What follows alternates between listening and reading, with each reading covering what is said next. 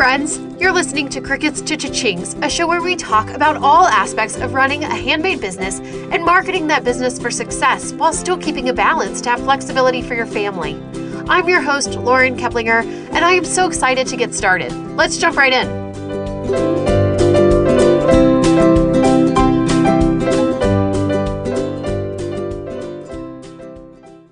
Well, hey everyone, and welcome back to another episode of Crickets to Cha-Chings. My name is Lauren, and today on the podcast, we have with us Gabby Abrams, who has an extremely successful Etsy shop, and I am super excited to talk to her about that. Welcome, Gabby. Hi, Lauren. I'm so excited to be here. Yeah. Can you tell us a little bit about your shop and what you sell and how you got started and kind of just your backstory with that? Sure. So I was actually a lawyer before starting my Etsy store, which is actually not as rare of a trajectory as you would think. I find a lot of former lawyers here. So I started my store. I was on maternity leave with my first son in 2015 in New York City. And I just kind of I was on unpaid leave. So I wanted to kind of extend my time at home with him. So I had the idea that I was going to start an Etsy store because I had really enjoyed, I had done some stuff for his baby shower and stuff. And I just really enjoyed digital design. So I figured I would give it a go. And if I sold, a couple $100, that would be great. I could make my student loan payment from law school. It would be awesome. So I started my store, and then I think it took me like a month to get my first sale. My designs were not very good back then. And so it took me like a month to get my first sale. But then after that, I got a lot of traction. And then I started selling them, little by little, I started selling more. And then by the time that my son was like 6 months old, it was pretty clear that it could turn into at least a pretty solid, like full-time income. So I decided to kind of invest more time in it, do more designs, that kind of stuff. And I just never went back to work. I've been doing this full time ever since. Wow, that's amazing. So when you first got started, did you make the same things that you make now, or was it in a different niche? Have you changed directions at all as you've gone on through time? Originally, I did invitations just because that was what I really enjoyed doing. I really liked digital design. It was easy, right? Because I had my son at home, so I didn't have to maintain inventory. I didn't have a lot or any money to invest in this. So digital really was the way to go. And then I talked to my aunt who said, that she would never buy a digital invitation. She would only do printed. And I was like, I bet there are people like that too. So I expanded. I found a printer that I still work with today and applied for a manufacturing license on Etsy and started to offer printing as well. And then, at the time, I also did banners and paper party stuff. And I quickly realized that that was not what I wanted to do because I had a very small, curious child and he was getting into all my ribbons and all my papers and tearing stuff and eating stuff. So you were making them. They weren't digital. Yes. So I decided to stick to digital at some point, a few months into this endeavor, maybe 3 to 4 months, I decided to just go all in on digital and printed invitations and have that be my niche. And then within that niche, I found that I was selling that my bridal shower, baby shower, birthday invitations were selling the best. So I went all in on those. Okay. So you have I have a kind of a similar trajectory with my shop where I started with something and then I expanded to a bajillion different things. And then I narrowed it way down. You have to simplify to multiply. Yes, exactly. So how did you get into digital art stuff? Was that something that you had done in the past, or how did you know how to do that? It's not something that I had done in the past. It's funny because I came from a pretty creative household. My dad was a lawyer, and then my mom was an administrator at an art school. And ran the conservatory there. So the music, the dance, so it was something that I grew up, being very, very creative. So my dad was a lawyer and also an artist. And then that was always something that was really appreciated in my house, right? Art and creativity and everything. And I had a big book of all my drawings and stuff. And then my little brother came along and he was actually an amazing artist, right? Drawing, painting. And my parents were like, well, I guess, you're not the creative one. So that kind of always stayed with me. And I was like, oh, I guess I'm not creative, you know? Yeah. I think a lot of people really refine themselves to creativity just being art. And if you don't paint, you're not creative. Right. So I think it was just a matter of like thinking a little bit outside the box. And it was what I always enjoyed. Like when I was working at a law firm, my boss would always kid around. He would say, if you ever need me to write a letter of recommendation for you, I'm going to say that you're amazing at planning people's birthday parties, because I would always do the birthdays at my firm. And when I externed at a judge, and they told me the same thing. They were like, oh, great, you throw the best. So it was always like what I enjoyed. And it's funny because I think that if I had let myself really be free to do whatever I wanted, I think I would have gravitated more towards something like this initially. Yeah. That's really funny that you say that, because I think, and I've had these conversations recently with some other people that are kind of in the same, I don't know how old you are, but I'm in my mid 30s and kind of like in this stage of life where you're like, actually, you know what?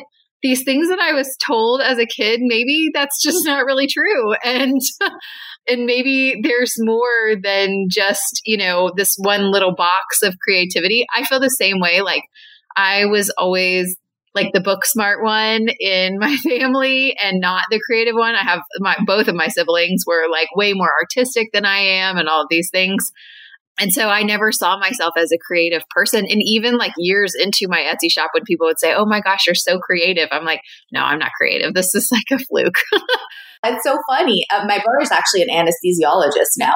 So the lesson is to tell your kids the opposite of what you want. Yeah, right. That's interesting. I would say that there's even less room for creativity in that job. I'll be an artist. And he's like, no, thanks. I'll be an anesthesiologist. Yeah. Well, my super artistic brother is a lawyer. So so funny, right? Yeah. Oh, that is funny.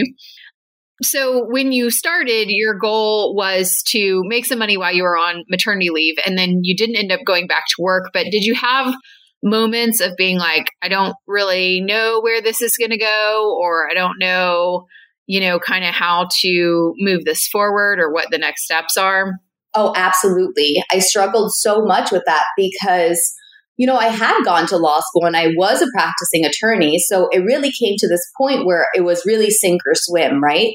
And even though I was making a full-time income, it's like compared to what I could be making in law, is this worth it? That kind of thing, So yes, I definitely struggled with that. And then I think also it wasn't until I realized like how challenging intellectually it was to run a business and how much went into it that I really became more peaceful about my decision, right? Because at first, it's probably same as you, right? Where you've grown up and you're book smart and whatever, and then now you are designing invitations or monitoring baby gifts. Exactly. And you're a little bit like, oh, this wasn't what people always told me my trajectory was going to be, right? So there is a little bit of conflict there, of internal conflict. So I definitely felt that. I ended up hiring a business coach, and that was amazing.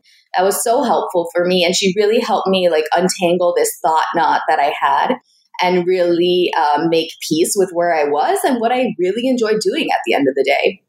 Yeah.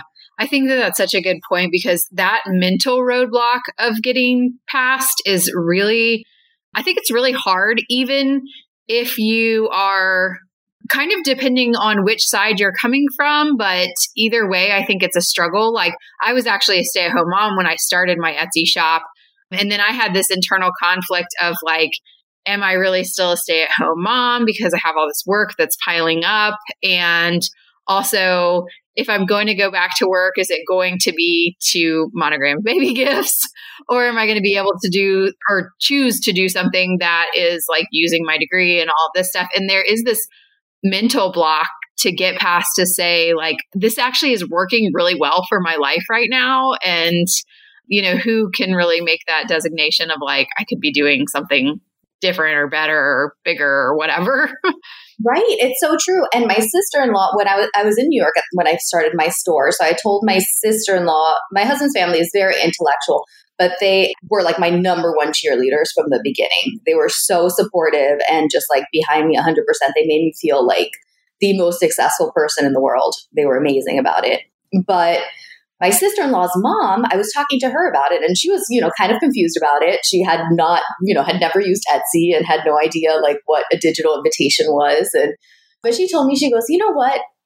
I'm sure you're going to do great because you're very smart. And that reframe really, really shifted things for me, because for the first time, I didn't see being smart as like a hindrance to this, right? I saw it as something that was just always going to help no matter what I did.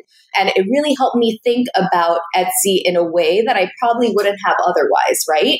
Where it allowed me to really think about it like as a business and something that I could approach intelligently. Right. Like, you know that it's all about like owning your data. You know that it's all about figuring out SEO. You know that it's all about thinking like a buyer. So the more you can think about that intelligently, the better off you'll be, Yeah, totally. And I also think that is something, especially people that come at this from a crafting background, they're making it as a hobby and then trying to turn it into a business. Making that mental shift is a big one, to say, it's not just about what I like to make anymore or what I have fun making, but it is about really looking at those numbers and looking at the business and seeing what makes sense from a business perspective. Oh, that's such a big one. I never really thought about that kind of shift, but you're so right. Yeah. Yeah. So what do you think makes your shop stand out on Etsy? There are obviously a lot of digital downloads and printables that are available. But for those of you that aren't familiar with Gabby, her shop has almost 20,000 sales. So she has definitely been able to stand out, even though there are lots of people doing, something that I guess you could say is your competition or a comparable product. There's a super oversaturated niche. Yeah. Saturated. So first of all, timing, right? Because I started in 2015 and there just were not that many people doing it back then, but there was still a ton of competition, right? I could have easily told myself that I wasn't going to do this because a lot of people were already doing it at the time. But what I really think that like sets me apart, and I try to get people to always think this way, is even within an oversaturated niche, there are niches that are untapped, right? And the thing about Etsy is that people look, it's kind of like when you're dancing. I remember I used to be in dance class and I would always look at the person next to me to see what they were doing, right? And then I never enjoyed myself. I never stood out. I was always like half a beat behind, right? I was always like following the person next to me who was on time. And I just never trusted myself and got there, right? That's just the way that I was. And I feel like a lot of people on Etsy are like that. They look to see, well, what's trending on Etsy right now, which is great. But the thing is that like by the time that a trend hits Etsy, it spreads like wildfire, and then suddenly everybody's doing the same thing and everybody's doing, unicorns or whatever. And there's no way to stand out. So I think one of the things was that I tried to be really creative from the get-go, right? And I still try to do that. I try to look at what is trending outside of Etsy and incorporate that into my designs. So now, I do invitations. So I follow a lot of florists. I follow a lot of, wedding gown designers. I follow a lot of, even though I'm not specifically in the wedding industry, I find that it trickles down into bridal showers and event planning, right? And I follow a lot of party planners and high-end party planners because what they're doing is what dictates the trend, right? So if they're doing XYZ, a year later, people are seeing that on Kara's Party Ideas, getting that idea. They're seeing it on Pinterest. It becomes really popular, right? Hey guys, I just want to jump on here really quick and tell you that I have a brand new checklist that is just out all about SEO. If SEO is something that you are struggling with, like so many Etsy sellers, hop on over to laurenkeplinger.com/checklist and download that brand new Etsy SEO checklist. All right, back to the episode. So that's what I try to do. And I feel like that's been the most helpful thing for me is my best-selling invitations by far are the ones that caught a trend before it took off. So for example, I always give this example because I was living in New York in like 2016 and I noticed that like people were liking unicorns, right? Like grown-up people. And I was like, this is really interesting. I think it was like, part like the political climate and people were just stressed. And there was like this desire to go back to like magic and whatever. And then also like the element of individuality, like unicorns are one of a kind and so am I.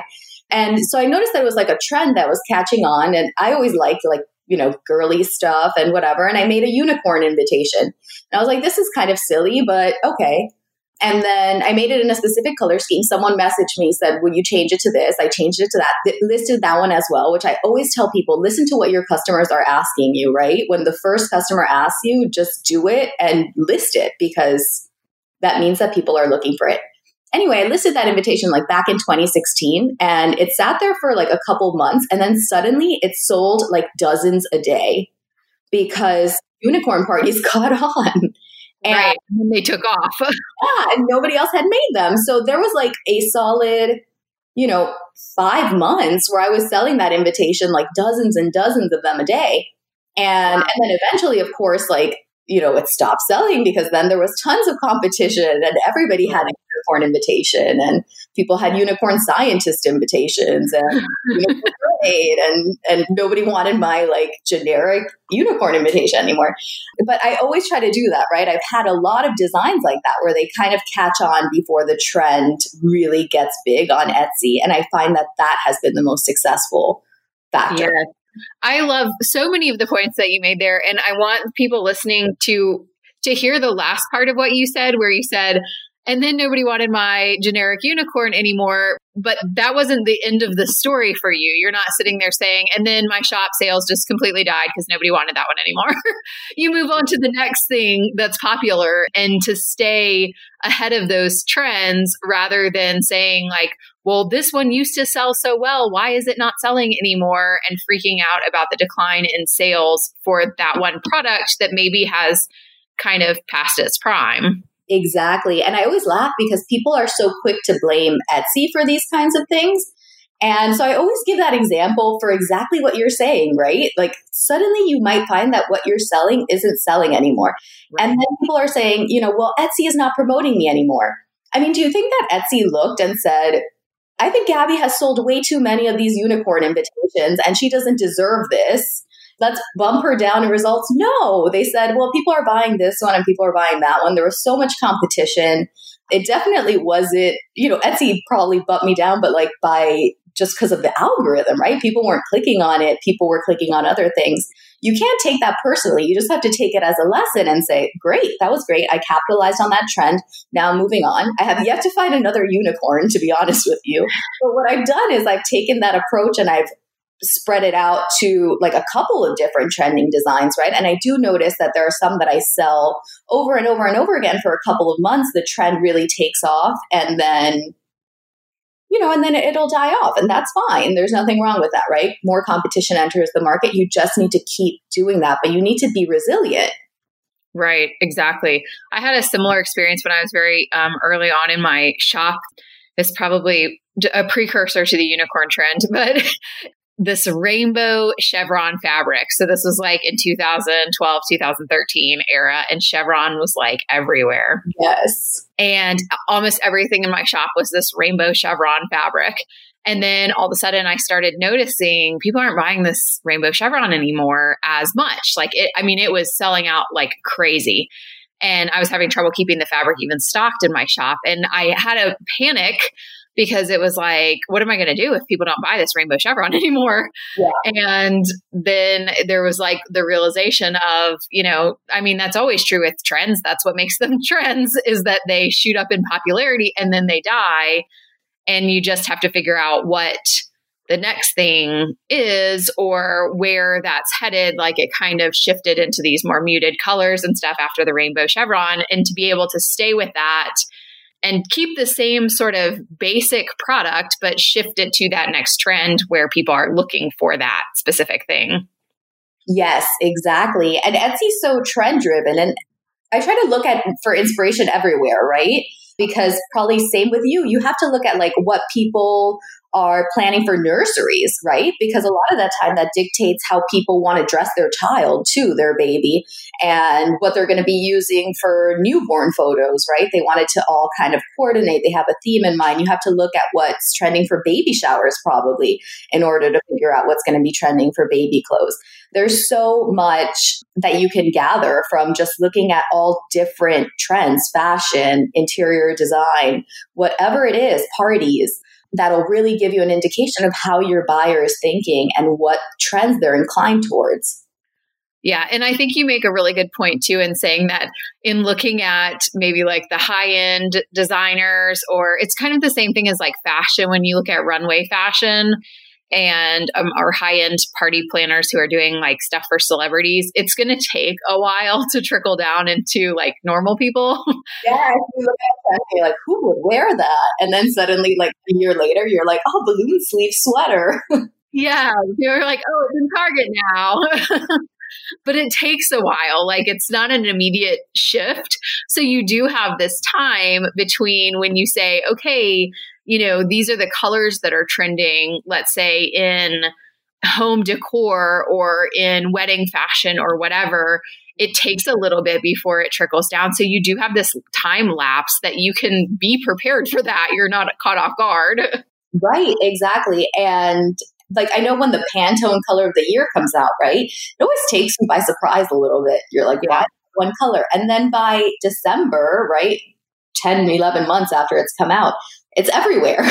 Right, exactly. It's like the one from last year is really popular. Exactly. It's so weird. I see that a lot. I've been paying attention lately with home decor stuff because they're saying that, this is kind of a tangent, but they're saying that the like earthy tones are coming back in instead of these sort of like washed out gray and blue, like the fixer upper kind of like monochromatic light colors. And I'm like, really? Because everybody I know is still building like white houses. Everything's white. Right? Oh, that is so bad for me.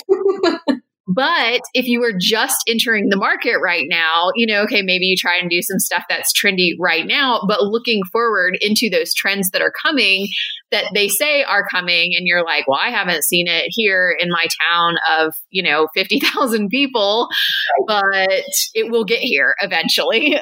Exactly. So you have been doing this now since 2015. And so in the grand scheme of things, that's really not that long. And are there things that you look back on and you say, I wish I would have known this right when I started? Or what would have made this sort of an easier journey for you if you were just starting now in 2020? I'll say one of the things that I'm the happiest that I knew when I started, and I feel like this changed my entire trajectory, right? I don't think I would be doing this today if my business hadn't started in this way. I had someone who had been my wedding planner. And when I met her, she had an Etsy store. And I kind of made the same assumption that everybody makes about Etsy stores, right? That this was like a fun hobby for her and whatever. And then when the time came to start my Etsy store, I talked to somebody who had just caught up with her and to talk about a wedding. And she said, I'm not wedding planning anymore. My Etsy store really took off. I'm making 6 figures in my Etsy store and I quit wedding planning.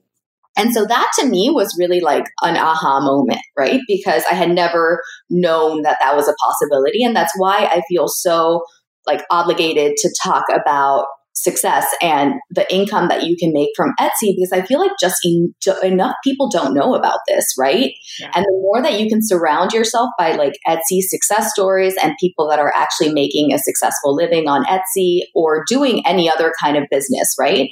The better off you'll be, because then you get caught in this like ceiling where you're like, this is never going to be more than a hobby. This is never going to be more than a hobby. And then what happens is that it's never more than a hobby, right? Right. Yeah. That's really interesting that she was so open about that, because that is something that I've struggled with a lot along the way. Not so much on the internet. It's a little more like a little easier, I guess, to talk about it on the internet. But in my like real life with people I actually know, I mean, I would say I can remember vividly an experience where, and this is a friend of mine, like she didn't mean anything by it, but I said something about my Etsy shop and she said, it's really nice that you have something to keep you busy while the kids are at school. And this was, like I said, a recent thing. So I'm like, I've made over $500,000 in my Etsy store. Like, this is not like this cute little thing that like keeps me kind of busy while my kids are at preschool. This is like an actual legitimate income source. But I didn't have the guts, I guess, I just was like, oh yeah, it's nice. I'm busy. Yeah. Oh, I know. I struggled with that at first so much too. And it's crazy. people are so dismissive still. I mean, it's changing a lot, and like the crafting industry is really taking off and being way more appreciated. Like there's that show Making It on NBC, which is actually like also sponsored by Etsy, right? Which has Amy Poehler and Nick Offerman hosting it.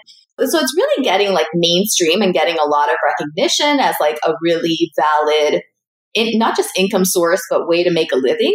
But when I was growing up, it was totally different. You know, Right. It was like if you did crafting, it was a very cute hobby, but it was clear that you were never going to make an income from it. Right. And it was Right. hard to before you had the internet, because you had to sell, you know, you had to rely on selling to your daughter's classmates, right? I remember my mom used to make bows and stuff, and she was great at it, but it was hard because it was like, even if you sold to a friend of a friend, you had to go drive to her house to drop off. Right, exactly. She had to pick them up from you. Someone had to come to your house and get them.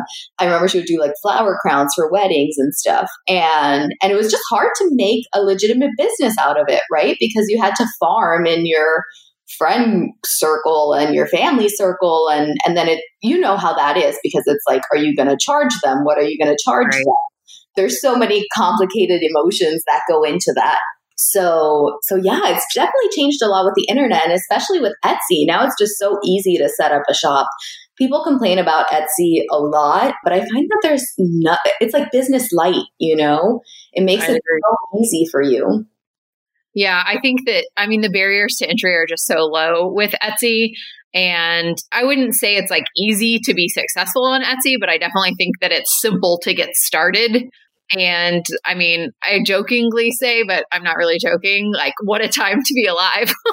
Even like 20 years ago, having an online business was not even on people's radar as a possibility. And even when I started on Etsy in 2012, and there really wasn't a lot, you know, there weren't really Facebook groups about Etsy, or, I mean, Instagram didn't exist, or at least it wasn't on my radar. You know, there weren't podcasts. Like, there wasn't this support system and the ability to learn from people who've gone before you in the way that there is now, which I think is so unique. I think that when I look back on getting started, and it feels like it was like the dark ages 8 years ago, I felt like I was like a lone wolf, like trying to make this thing happen. People had never really even heard of Etsy. I was living in a small town, because we're always living in small towns. And so, you know, I can remember making some bibs for a friend of mine who just had a baby and bringing them to her. And I was like, yeah, I'm going to sell these on Etsy. And she was like, okay. I have no idea what you're talking about. Yeah, no, definitely. And people ask me, they say, how did you start selling on Etsy? Did you take a course? Like, it was 2015. Do you think I took a course? Courses didn't exist back then, you know? I know it changes so rapidly. Yeah, it changes. Right, exactly. No, but right, in 2015, there was just not that kind of, you know, you're talking about 2012. And even by 2015, there was just not that kind of, you know, it was like going into the Etsy forums, reading the Etsy handbook. I was talking to my friend that was the wedding planner, and we were talking about Etsy, and she was like, I remember I printed out the handbook and I would just read it, you know, like in the bathroom, whatever, take it with me, read it. Because that's how it was. That's all that you had, right? Was that information. You had to be a little bit scrappy and figure it out for yourself. Absolutely. And people say like, well, it was so much easier for you because you got started back in 2012 and there wasn't as much competition. And I'm like, okay, well, yeah, there wasn't as much competition. Like, I'll give you that. But there weren't as many buyers on the platform. There wasn't as much awareness of anything about it. And there was definitely nobody telling me how to, you know, write up my SEO so that I can get found in the search and things like that. So talking about SEO, that's like another huge thing, right? Because nobody was telling us really how to do this. It was just like put relevant keywords. So I had some background. I love online selling. And I've been selling on marketplaces since I was like 11 years old, right? I started out like buying Beanie Babies on eBay, and then I would resell them when I got bored of them. And my mom somehow let me start like a PayPal account in her name, which I don't know why. I have to interrupt you just for a second to tell you that I also started online doing the exact same thing. That's so funny.